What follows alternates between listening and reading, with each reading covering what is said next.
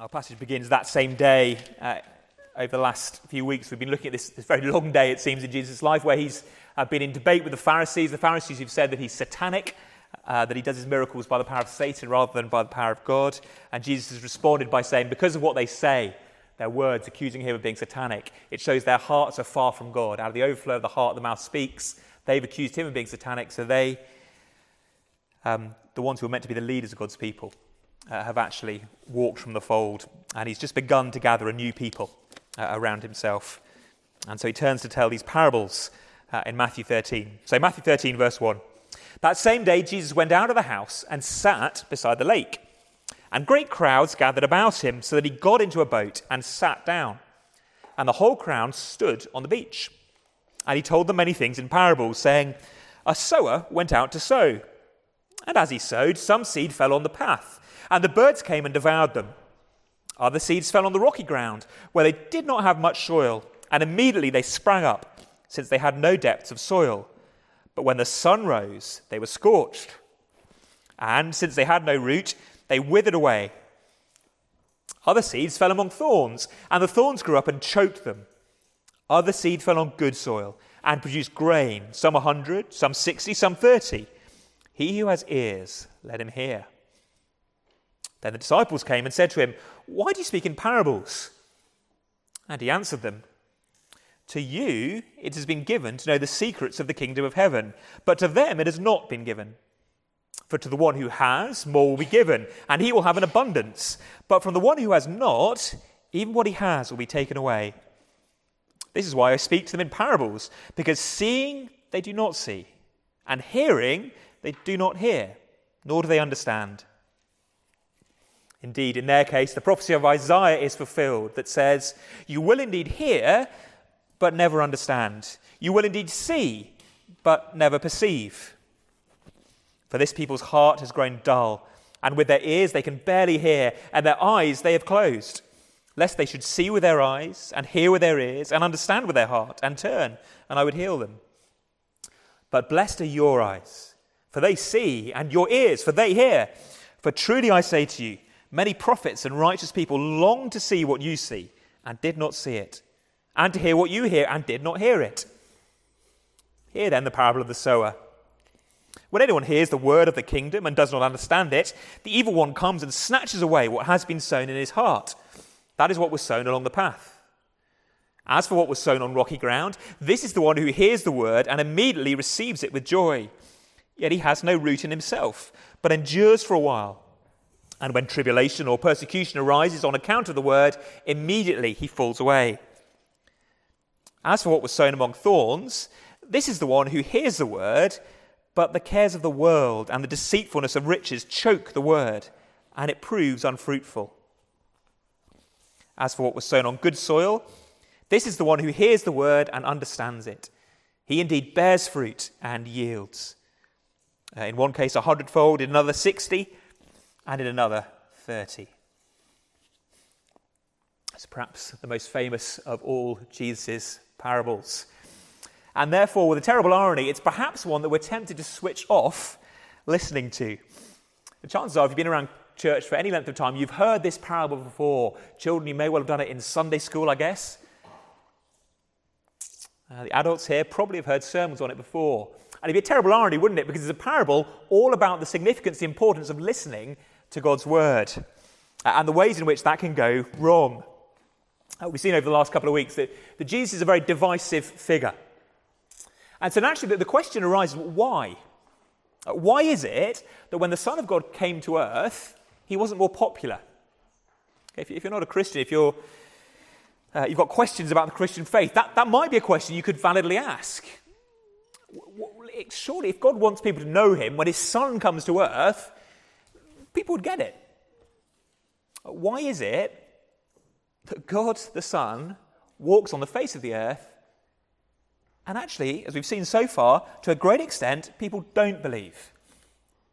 You could ask the same question of the mission of the church at the moment, couldn't you? Why is it, if the gospel is the power of God for the salvation of all who believe, as Paul tells us in Romans, why is it that your mum's still not become a Christian, even though she's heard the gospel? Why is it that your friends at uni are just utterly disinterested? Why is it at the moment that the church in the UK is not exactly booming, is it? Whatever branch or denomination you belong to, none of us are thriving. Why? What's God up to? We're going to look at the sower and the seed and the soil. And hopefully this morning we'll begin to see some answers. And hopefully what we'll see is both an explanation of why Jesus' ministry was less successful than we might assume, less popular than we might assume, but also will be set some expectations of what our own ministry will look like, the mission of the church will look like. The parable both explains the ministry and mission of Jesus and sets patterns and expectations for the ministry of the church. So let's dive in. And we'll begin with the sower. The setting in verses 1 to 3 is down by the seaside. Jesus goes out of the house and sits beside the lake. I think Matthew, as we've seen already in his gospel, is constantly wanting to paint Jesus in the colours of the Old Testament. He takes stories from the Old Testament and patterns, and he draws his picture of Jesus with those Old Testament colours. So we've seen Jesus as a new Moses, when he kind of escapes Egypt, crosses the water, goes up the mountain, gives the teaching, just like Moses did, spends 40 days in the desert. We've seen Jesus as the son of David, a big genealogy that tells us that he's descended from David. We've seen kings bow to him. And now we're seeing Jesus really as a new Solomon in Matthew 13. Jesus has already introduced himself that way. If you look up at verse 42 of chapter 12, top of the page there, he talks about the Queen of the South, the Queen of Sheba, who will bring judgment on Jesus' own generation, because she came from the ends of the earth to hear the wisdom of Solomon, and behold, something greater than Solomon is here. I am here, said Jesus, I'm greater than Solomon. I'm a greater Solomon. Now, Solomon's famous for two things, really, in the Old Testament, or two good things. Three things if you include marrying far too many wives. But that's probably not the comparison Jesus is making. What is Solomon most famous for? The first thing he's most famous for is the wisdom with which he ruled. The book of the Old Testament most associated with Solomon. Children, I wonder if you know what that is. Which book in the Old Testament is full of wisdom, full of wise words? Yeah, do you know it? Well, there's a book. He's written a book, but it's called the Book of Proverbs. So the Book of Proverbs is written by Solomon. It begins, these are the Proverbs of King Solomon. Okay. So he's most known as a wise king. Now, why is that relevant to Matthew 13 this morning and the Proverbs, the wisdom that he writes? Well, when they translated the Old Testament, which was written in Hebrew, into Greek, just before the time of Jesus, about 100 years or so before Jesus, the Jews translated their Old Testament into Greek, and the word they used to describe the Proverbs was parable. Okay, the parables of Solomon. So when Jesus says, I'm a greater Solomon, and then starts teaching in parables, Jewish people would pick up, okay, he's being presented as this wise king. And the other thing that Solomon did, most famously, was build the house of God, the temple of God. And what do we see Jesus doing here? Well, he's beginning to build the new, true house of God. Just above our passage, at the end of chapter 12, when he was sat teaching, a man burst into the house and said, look, your mother and your brothers are outside. And we thought last week about his words in verse 49, where he stretched out his hands and points to his disciples and says, here's my mother, my brother, my sisters. My new family are those who do the will of the Father in heaven. And now he's gone outside, he sits down, and he gathers a crowd around him. He's forming a new people. He's turning his back now on the Pharisees and the teachers of the law, those who were sort of in charge in Judaism, and beginning to form a community around those who will listen to his word. He forms a new synagogue. Now, that's actually the word that Matthew uses to describe the gathering of verse 2. The great crowds gathered, literally synagogued around Jesus. And he takes the position of a teacher. In the synagogue, if you were the preacher, you'd sit down. It's quite a nice idea. You'd sit down to preach rather than stand. So Jesus sits to preach with this new people that have gathered around him. A new Solomon giving new wisdom to a new synagogue, a new gathering of God's people, the new family he's creating. And he wants them to understand about his mission. Verse 3, a sower went out to sow. Who is the sower? Well, first and foremost, it's Jesus. He's talking about himself. The first thing, and it's important we understand this, the first thing he's doing is describing his own ministry, rather than just sort of giving eternal truths that will always be true wherever you are in the world. The first thing he's doing is describing his own ministry. We know that in part because when the disciples ask for an explanation of the next parable he tells, if you look down at verse 37 of chapter 13, another parable about sowing, Jesus explains, verse 37, the one who sows the good seed is the Son of Man. Okay, the Son of Man is the sower. It speaks to Jesus. So Jesus goes out and sows. What is the sowing? Well, the sowing is his preaching the word of the kingdom, as Jesus calls it in verse 19. Jesus' mission consists largely in him going and preaching the good news, preaching the gospel. And already I think we've hit the first reason why his ministry is so, disrespected by the religious leaders, so rejected by a large number of his generation. Is this it? They're saying. Okay, you're claiming to be the Son of God. You're claiming to be the new David, the new Moses, the new Solomon. You're claiming to be Emmanuel, God with us. And all we see is a 32, 33-year-old Galilean carpenter's son wandering around preaching. And you're seriously expecting us to believe you're the Son of God. Now, we look back with the benefit of hindsight and think, stupid Pharisees, surely. But honestly, do you not have some sympathy with them? A man turns up from a very kind of working class manual profession. You've known him all your life. In fact, that's the charge that they make to Jesus at the end of the chapter. We know your dad, we know your mum, we know your brothers and sisters. Of course you're not the Messiah. But an average guy from your hometown, very ordinary, suddenly starts wandering around claiming to be God's son, the Saviour that your entire religious tradition promised would come one day. The entire Old Testament would come one day. How unbelievable is it going to look? Not only that, but he doesn't seem to be doing what you think the Old Testament said he would do. So where is the conquering of all your enemies that the Old Testament promised? Where's bringing judgment on all those who stand against God, which the Old Testament promised? Where's the great sort of enthronement in Jerusalem that the Old Testament promised? It's easy to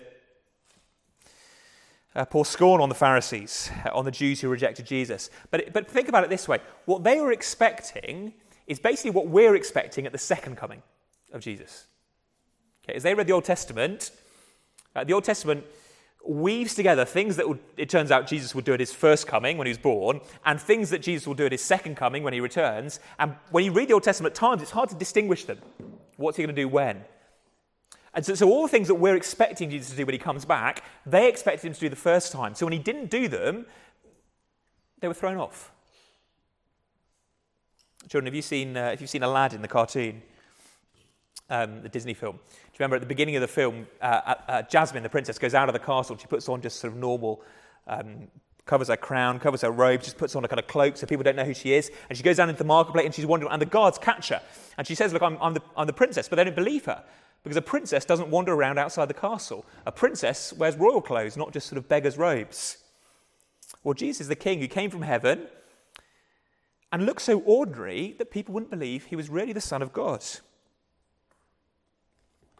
That's the first reason they rejected his ministry. And actually, it's a pattern that does continue to this day, doesn't it? It's so easy to become disillusioned with Jesus because of the lack of action, the lack of change, the lack of growth, the lack of improvement. And now we're too sophisticated to say, Jesus, we're disappointed with you, so we divert it and we say, well, we're disappointed with the church. Where's the power? Where's the glory? It's all we're going to do. Read, preach, study God's word and pray. Let's get out, let's change the world, let's be revolutionary,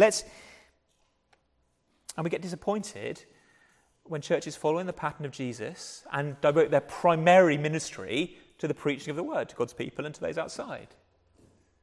But that is how Jesus ministered. Do you remember earlier on in the Gospels when he's healed some people, and so the crowds come, but Jesus got up and gone and left, and the disciples come and say, look, there's loads of people you could heal. Village full of them. And he says, no, I'm moving on because I've come to preach primarily. It's not that he lacks compassion. It's just that his primary role on the way to the cross was a preaching ministry, a teaching of God's word ministry. That's why when Paul trains the next generation, Timothy, for example, the next generation of ministers, the commands given to Timothy are preach the word in season and out. Timothy's never told to perform miracles. He's not told to prophesy. His instructions are pretty simple. He's told to teach the Bible in season and out of season, whether people will listen or whether they won't listen. Just like Jesus, keep sowing the word. It'll look ordinary. It'll mean some people will go elsewhere because it's far too dull, unspectacular, ordinary. But that's okay. And we've got to ask ourselves, are we happy to let the word do the work? Sometimes we feel like there must be some way of sorting out my life that it'll just make things go quicker. Okay, that the magic pill that'll make my kids obey, the magic pill that'll sort my marriage out, the magic pill that will make me happy at work all the time, the magic pill that will make me holy, the magic pill that will fill me with joy for the Lord. There is no magic pill. The way Jesus ministers is the same now as it always was. He preaches. He teaches the word. So that's the sower. What about the seed in verses 10 to 17? The seed in general is the message of the kingdom, but particularly here Jesus talks about parables. And the disciples want to know, why do you speak in parables, verse 10? Why is it that Jesus speaks in parables? Well, we know the answer. We don't need to read the verses, do we? We know the answer. The answer is that parables really get sort of into people's minds. They're great illustrations. They help people to understand. Perhaps Jesus saw a sower out on the field throwing the seed into the field and thought, look, that's a brilliant picture of what I'm doing. Parables make it easy to understand. They're great illustrations. That, in fact, is the exact opposite of what Jesus actually says. Jesus says parables have been given so that people won't understand, or at least some people won't understand. I'm speaking in parables so that some people will not understand me. It is the exact opposite of everything we were taught as kids about why Jesus teaches in parables. Parables do two things. They divide and they judge. It's a much harder word than we'd expect. Look down with me at verses 10 through 17. First of all, they divide. The disciples come and ask the meaning. And he says to them, look, to you disciples, verse 11, has been given the secrets, to know the secrets of the kingdom of heaven. But to them it has not been given. That is, those who won't come to Jesus for an explanation. The main target there, I think, is that the Pharisees, the scribes, those who've, throughout this day, been calling Jesus satanic. Okay, they're the main they there, I think. And see how important it is to read the parable in context, not just put it out. You've got to understand this is a following on, that very same day, from all these rows with the Pharisees about whether Jesus is from God or from Satan. So the parable is going to divide. Verse 12, to the one who understands the secret of the kingdom is just that Jesus is king. He's the Saviour. Okay, it's nothing deep and mysterious. That's the secret, that I am God's Son, come to save you. The one who gets that, more will be given. Okay, once you're on board with me, I'll give and you'll have an abundance. Okay, I'm not going to starve you of my word, of life-giving seed. But the one who rejects me, even the little glimmering of understanding he has will be taken away. That's why I speak to them in parables. They divide. One commentator says that parables are like the pillar of fire. Do you remember the pillar of fire that led the Israelites through the desert? Fiery, cloudy pillar. On one side it was light, bright, shining, and on the other side it was dark. But it was the same pillar. And so the parables work like that. To those who come to Jesus and ask for light, that the parables shine light, help us understand him, his work, his kingdom. To those who are hard-hearted against Jesus, parables just darken them all the more. Parables, in other words, hide the real treasure. Again, John, you've had those Kinder eggs. Ever had Kinder eggs? Okay. What's the best thing about the Kinder egg? Actually, there's nothing good about a Kinder egg, is there? They're horrible. But anyway, it's the surprise on the inside, isn't it? You look at it and you might think, oh, it's just a slightly horrible chocolate egg. It's not as nice as a cream egg. It's that horrible thin chocolate. But the real treasure is on the inside. Okay, the little toy that is hidden away. In parables, the real treasure is on the inside. If you just look at them, listen and walk away, well, says Jesus, you'll get nothing from them. But if you come to me for the explanation, there's real treasure on the inside. Parables divide people. Will they come and receive more from Jesus, or will they just walk away disinterested? But more specifically, they judge as well. They harden. Jesus quotes from Isaiah, verse 14. He says, look, what's going on here, in their case, the case of the Pharisees, the scribes, those who reject me, in their case, the prophecy of Isaiah is fulfilled. And then he quotes from Isaiah 6. Remember Isaiah 6? You probably do know Isaiah 6. Isaiah 6 is the passage that begins with Isaiah seeing into God's temple. Holy, holy, holy. Let's just turn to it, because I think it's helpful in understanding what Jesus is saying here. Isaiah chapter 6. Isaiah is roughly in the middle of the Bible, in the Old Testament. Isaiah chapter 6, page 571.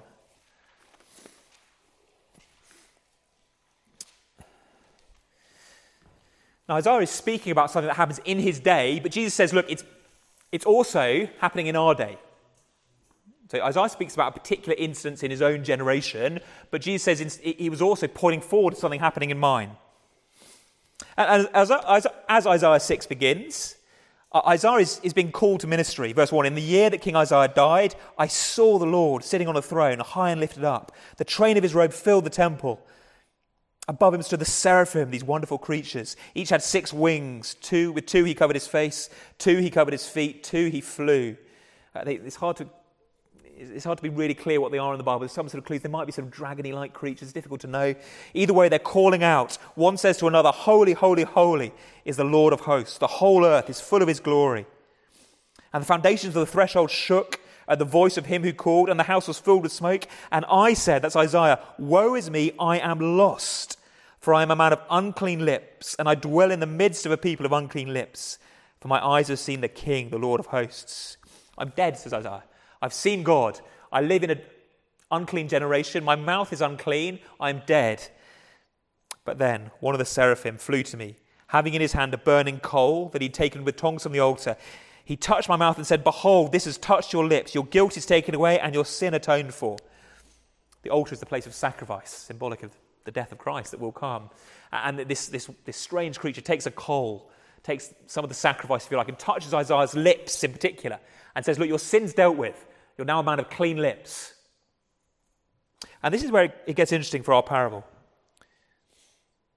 Isaiah goes on, verse 8, I heard the voice of the Lord saying, who shall I send? Who will go for us? I want a prophet, says God. Who's going to go and talk to my people for me? And Isaiah, who's now just got these clean lips, says, send me. Send me. Here I am. So God says, yes, go. You be the prophet, Isaiah. Go and say to this people, and what do you expect? You're expecting, go and say to this people, go and tell them about the glory you've just seen. Go and tell them about the goodness of God, the forgiveness on hand. Go and tell them about the mercy. Go and bring thousands to faith. Go, Isaiah, you've been sent from the heavenly courtroom. What a commissioning. Go. Instead, verse 9, go and say to this people, keep on hearing, but do not understand. Keep on seeing, but do not perceive. Make the heart of this people dull, and their ears heavy, and blind their eyes, lest they see with their eyes and hear with their ears. Make the heart of this people dull. What's Isaiah's ministry going to be about? Preaching the truth and deadening people's hearts. Now, Isaiah's not told it's going to be boring or something. It's not a criticism of Isaiah. It is that God is using his word through Isaiah's lips, in this case, not to save people, but to harden them against him. They've turned their backs on him, and so judgment's going to fall. I'm no longer going to be gracious to them. God isn't obliged to be gracious to us at all. And he's not obliged, when he starts being gracious to us, to continue to be gracious to us. We don't have the right, for example, to have God's word taught to us. Or we don't have the right for him to be merciful to us. If we had the right to it, it wouldn't be mercy, would it? It would be our just rewards. The only thing we've got the right to, if we want fairness, is God treating us as we deserve. And as sinners who've hardened our hearts, that is in judgment. And in Isaiah's generation, well, the axe is falling. And the more Isaiah preaches, the less they understand, the harder their hearts become, the more they reject God, the more Isaiah preaches, and round it goes. How long does this go on? Verse 11 says Isaiah, how long am I going to do this for? And God says, until the cities lie waste without inhabitant, houses without people, the land is desolate, And the Lord removes people far away, and the forsaken places are many in the midst of the land. Although a tenth remain in it, it'll be burned again. Keep preaching until judgment falls right across the land. In Isaiah's case, eventually people are hardened, and then the Assyrians, another nation, run in and conquer them. Your preaching is going to bring judgment, says God to Isaiah. And Jesus says to the disciples, that's what my parables are doing.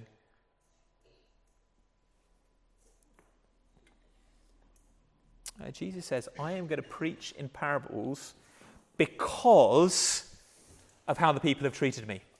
His preaching in parables is a response to the facts of Matthew 1 through 12.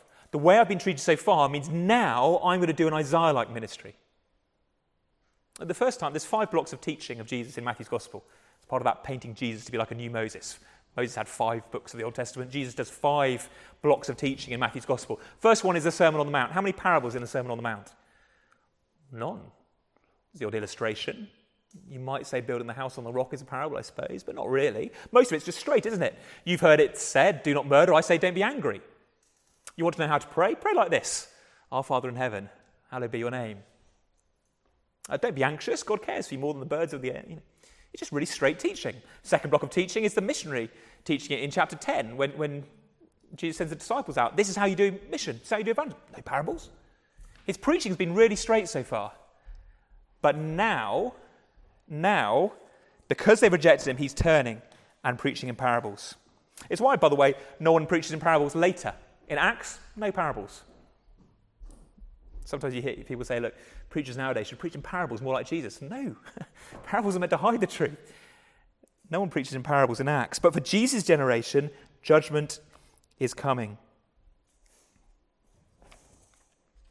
He makes that point in each of the Gospels. And it's also how the book of Acts finishes.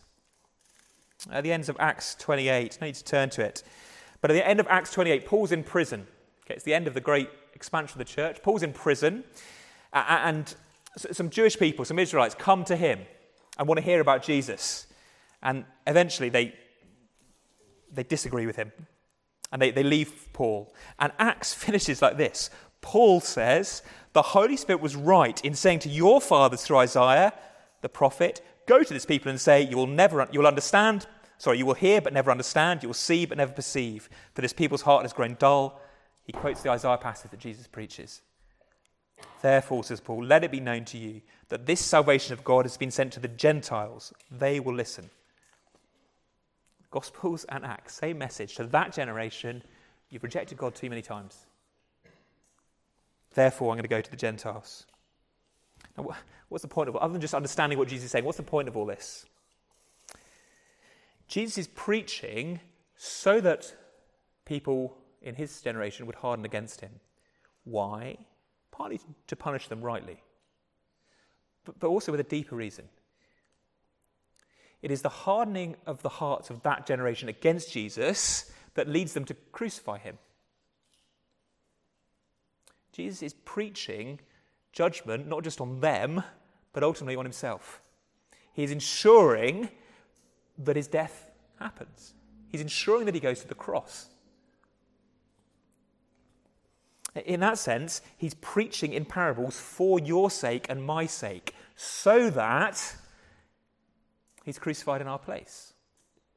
As if he'd been welcomed by his generation. If they said, brilliant, you're here, great, let's just get on living. There's no gospel. No death, no resurrection, no atonement for sins, no forgiveness. No. He's entirely just. Okay, he's not unfairly picking on one generation. But as he preaches and hardens their hearts, he's signing his own death warrant. And he's doing it so that he can rescue the Gentiles, rescue everybody else, rescue you and me. That means, just at the end of his little explanation there, verse 16 and 17, that your eyes are blessed if you see this, if you understand this. The Old Testament, verse 17, all these people in the Old Testament wanted to understand this and couldn't quite see fully. Blessed, and even this morning, blessed, if you understand this, blessed are you, said Jesus. You might not feel like you're storming along as a Christian. You might not feel like God is just showering blessings on you. But if you get the gospel, if you understand Jesus' words, it is a sign that God's favour is on you. It's meant to be a huge encouragement to us. even our understanding is a sign that God is blessing us. And that's helpful as we just consider the last sort of part of this parable, the soil. That there's a real danger when we look at the soils that we just get hugely introspective. We start, oh no, what if I'm the shallow soil? What if I'm the rocky soil? I think I'm a Christian, but maybe I'm not. I seem to be living for Jesus, but maybe I'll just die in a few, No, that's not the point. That the parable ultimately is the parable of the sower, verse 18. Do you see that? I've heard so many sermons on this passage where the preacher begins by saying, well, I think it'd be better to call this the parable of the soils. Great, but Jesus calls it the parable of the sower. Okay? So that's a better title. Parable of the sower. The emphasis is on the sower rather than the soils. The soils have things to teach us, but we're not meant to go so introspective that we start panicking we're not Christians. You know the story, the way the seed falls in four different areas. They're not four equal parts, by the way. It's not as if this is sort of equal 25%, 25%, 25%, 25%. You know that from farming. Okay, if you ever been to a field where 25%, a quarter of the field is path, it's a pretty bad farmer if he's got a quarter of the field covered by a path. The passage doesn't say that they're equally spread. Equally, have you ever been to an evangelistic event where 3 out of the 4 people respond positively to the gospel? Because in the soils, 3 of the 4 grow. Okay, very rarely, sadly, have I been to evangelistic events where 3 out of the 4 grow. It's not talking about proportions. Rather, it's Jesus explaining 4 ways that people can react. The first in verse 19, there are 4 S's: Satan, suffering, seduction, and success. That's the 4 responses to the soil. Verse 19, Satan snatches it. The word falls on the path, and Satan comes and snatches it away. Notice that the birds are a picture of Satan. The birds don't make the ground solid. Okay, it's not that they never had a chance. They receive the same gospel word. Everyone gets the same gospel, but they've hardened their hearts so much that it doesn't even make an impact. Just walk away straight away. These are the people who hear it, just scoff, laugh away, ridiculous.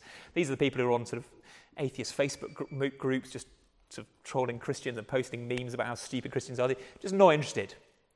Children, it's like when you go to the seaside and you throw your chips on the pavement and the seagulls are down and taking them straight away. The seagulls don't make the pavement hard. The heart is hard already, but sometimes people are just gone. The second 2, though, are perhaps more surprising. They both begin to grow.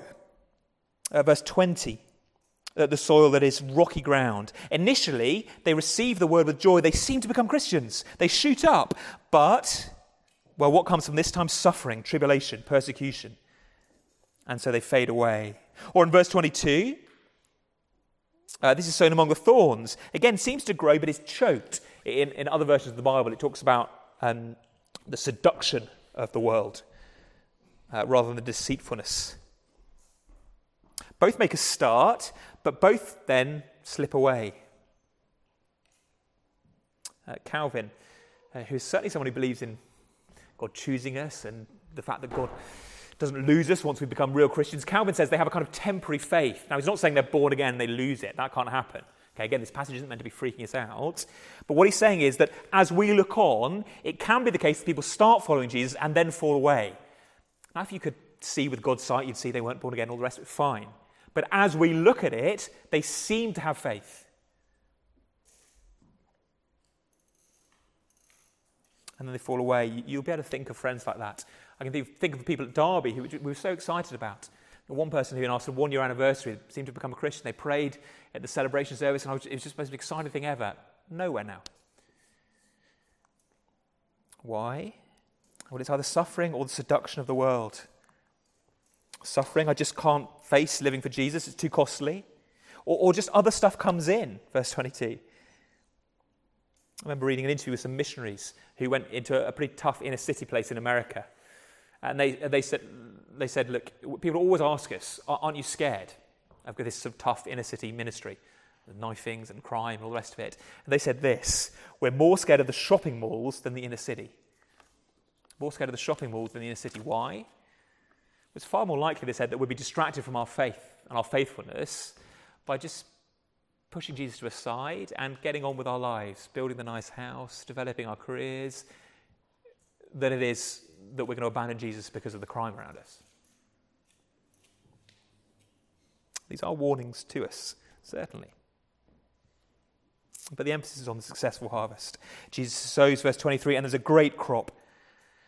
Eventually, my ministry will result in fruit, says Jesus. It's not going to happen until after his resurrection. And actually, the first fruit that grows is that of Peter and the disciples. I think they are the first ones who produce this great crop. Think of Peter sowing on the day of Pentecost, and 3,000 become Christians after he preached on the day of Pentecost. There will ultimately be a harvest. No one promise to any one church, one event, one Christian union, but there will be a harvest.